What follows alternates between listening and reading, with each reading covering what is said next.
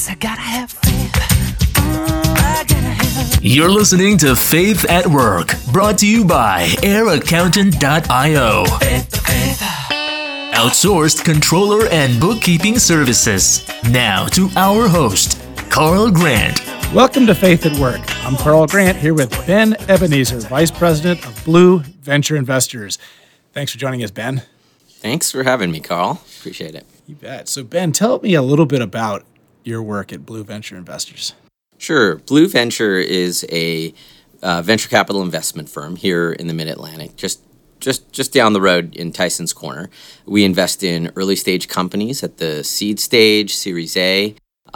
We have over 50 portfolio companies deployed, about $54 million now over the last 8 years. So that would probably frame us in a micro cap type VC. We're unique in that rather than having a dedicated fund, our investors were all founders themselves, and they were primary capital, so they invest out of their own pocketbook. And so we take great care with all of our investments, and I work on the investment team. You positioned it as a venture capital fund, right? I don't know how many of our listeners understand the venture capital world, but when I think of a venture capital fund, I think of a committed fund, that Right. you've raised 10, 20, 50, $100 million, and then you have that capital, and then you invest it in companies, and the capital is called over a period of time. Right. I think of Blue Venture Investors as more of an angel group. Is that No, right? and that's fair. And so when people ask me, I kind of explain the model as a hybrid between an angel group and a venture capital group. So we're not a fund. We're not a venture capital fund,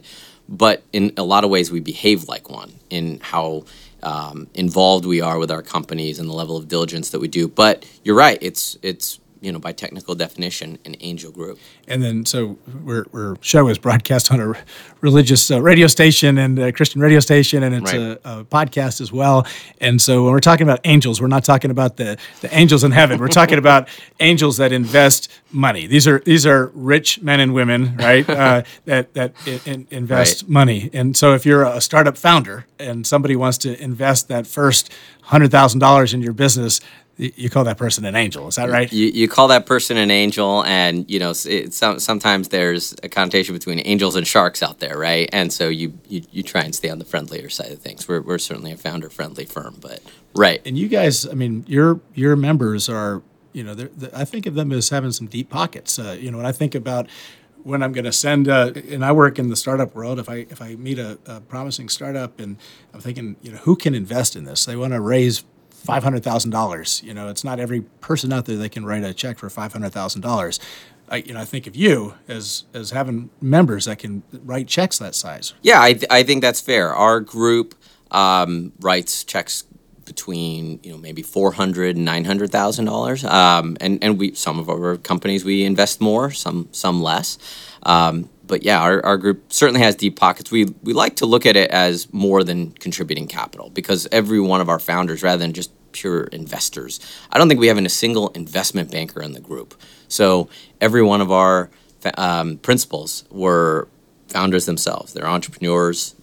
Some of them are on their third or fourth startup, but they've all built companies, built teams, built products, taken those to market, and yeah, they're in a position now to where they can contribute capital, but they also like to really get involved and help new founders out. So now I want to know how you got into this. I see that you went to Harvard, you went to Georgetown, you went to some great schools, but you were in telecommunications for a while, then you did Right. consulting, and how did you find yourself picking the winners and losers? Yeah, it's a circuitous path, and I'll briefly go through it. Coming out of school, I cut my teeth in sales at AirTouch Cellular, which is the predecessor, at least on the West Coast, to Verizon Wireless.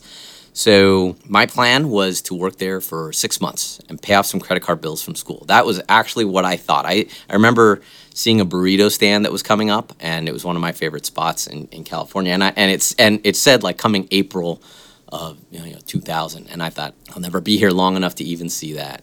Lo and behold, I was there for 7 different titles, working across 9 different markets over 10 years. So I wore a lot of different hats. It was a great experience, but did everything from sales to working in call centers, as you mentioned earlier, retail, running retail stores, loyalty and retention marketing. So I kind of wore a lot of different hats in the organization and really kind of cut my teeth and grew up there. But yeah, at one point it was time to move on. It was during the Great Recession, and I found myself thinking about, okay, what's next? And it was during that time, kind of coming up in sales, you always have this mentality that you know all the answers. And, we were always getting shot down by the finance guys. They always seemed to hold the purse strings and have all the answers. And I thought, well, during this time as I'm figuring out what's next, let me at least figure out a little bit more about finance. So that started more of a self-education, and that led to night school, which led to a master's in finance and then an MBA. And along that path is how I discovered working in venture capital and working with entrepreneurs. That was probably where I wanted to go to is towards a startup company.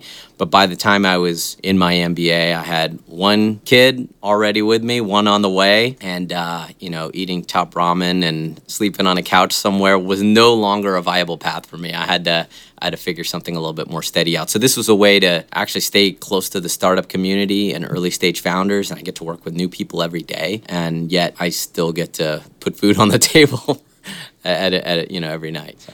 Well, so in addition to knowing you from the business community, Yeah. I've bumped into you in the faith community, but I don't know your story. How did you come to faith? I was born in a Christian household. So my parents were believers, and they immigrated from India shortly before I was born. I could probably go into that a little bit, in that, what Christianity, I think, represents somewhere between 2 to 3% of the population in India. So still a very small subsect. India's a very religious country. My parents both had interesting conversion stories. On my mother's side, actually, it was a missionary who had come to India, fairly well known. You've probably heard of her, Amy Carmichael, an Irish missionary. This is a few generations back. And my great-grandmother was raised by Amy Carmichael. She started an orphanage for young girls who, at the time, there was orphans, you have to remember, 100, 150 years ago, didn't have much place to go. And so she started raising these young girls and raising them as her own, of course, imparted her faith on them. She was called to India at an early age, and she lived the rest of her life and died there. And my great-grandmother, was raised by Amy Carmichael.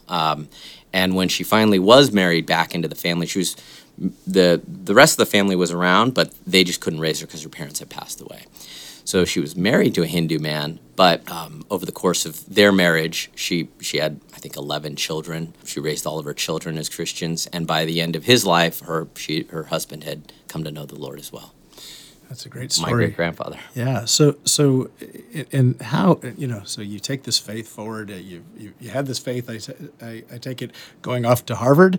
I don't know what that was like, and then into the work world. How do you integrate your faith into your work life? Yeah, as you called me about that, I thought about that for a bit, and I can tell you this is one where I go back and say, well, your faith in your work life, in your home life, it's really one faith, right? So it starts at where you are with your home life. I guess I can recognize that when I'm really, kind of tuned into the Spirit and kind of following where the Lord is leading me, it really helps to integrate that into my work life. And I would say that is being an example.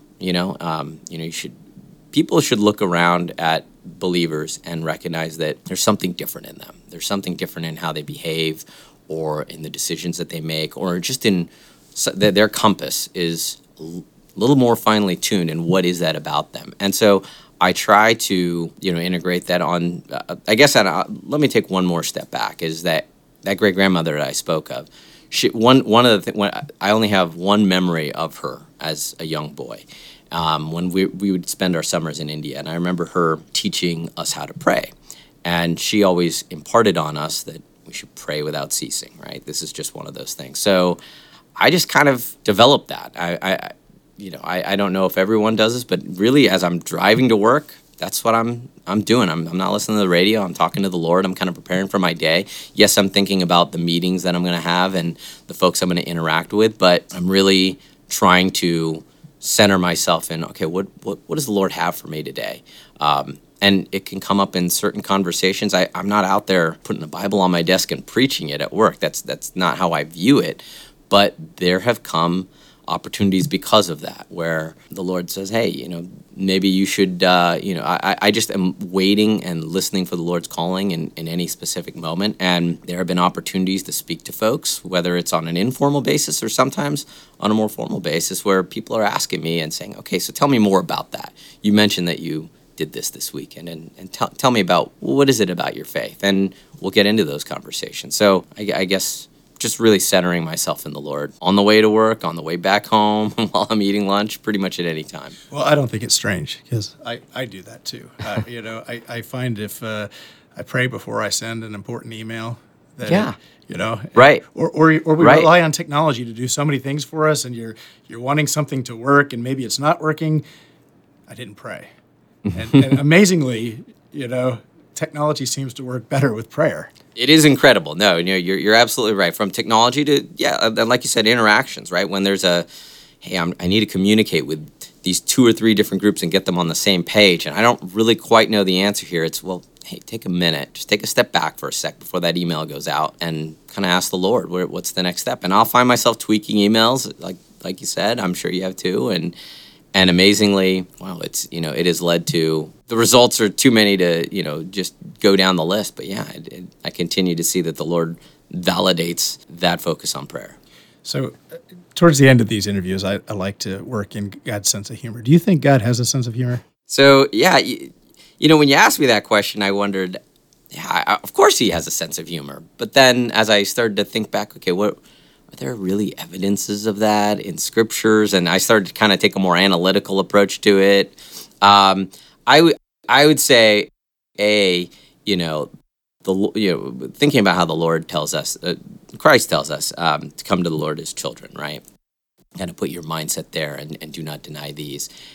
And I think of my kids and, my daughter, it's a negotiation with everything with her.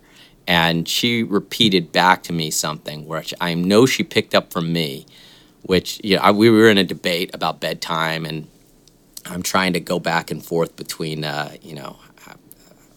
hey, honey, I'll come back and check on you in 10 minutes. She says, no, 8 minutes. I said, no, 10 minutes.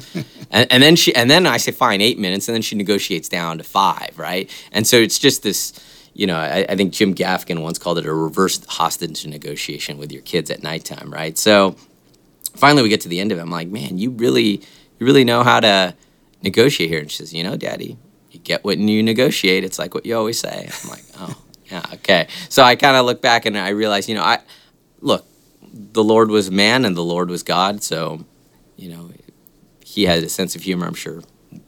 Or we do, so I'm sure he does too. Thank you very much. Ben Ebenezer with Blue Venture Investors. I'm Carl Grant with Faith at Work. Please follow us on Facebook at Faith at Work Radio and subscribe to our podcast at Faith@Work on iTunes and all major podcasting networks. Yes, I gotta have faith. You have been listening to Faith at Work with Carl Grant, brought to you by AirAccountant.io.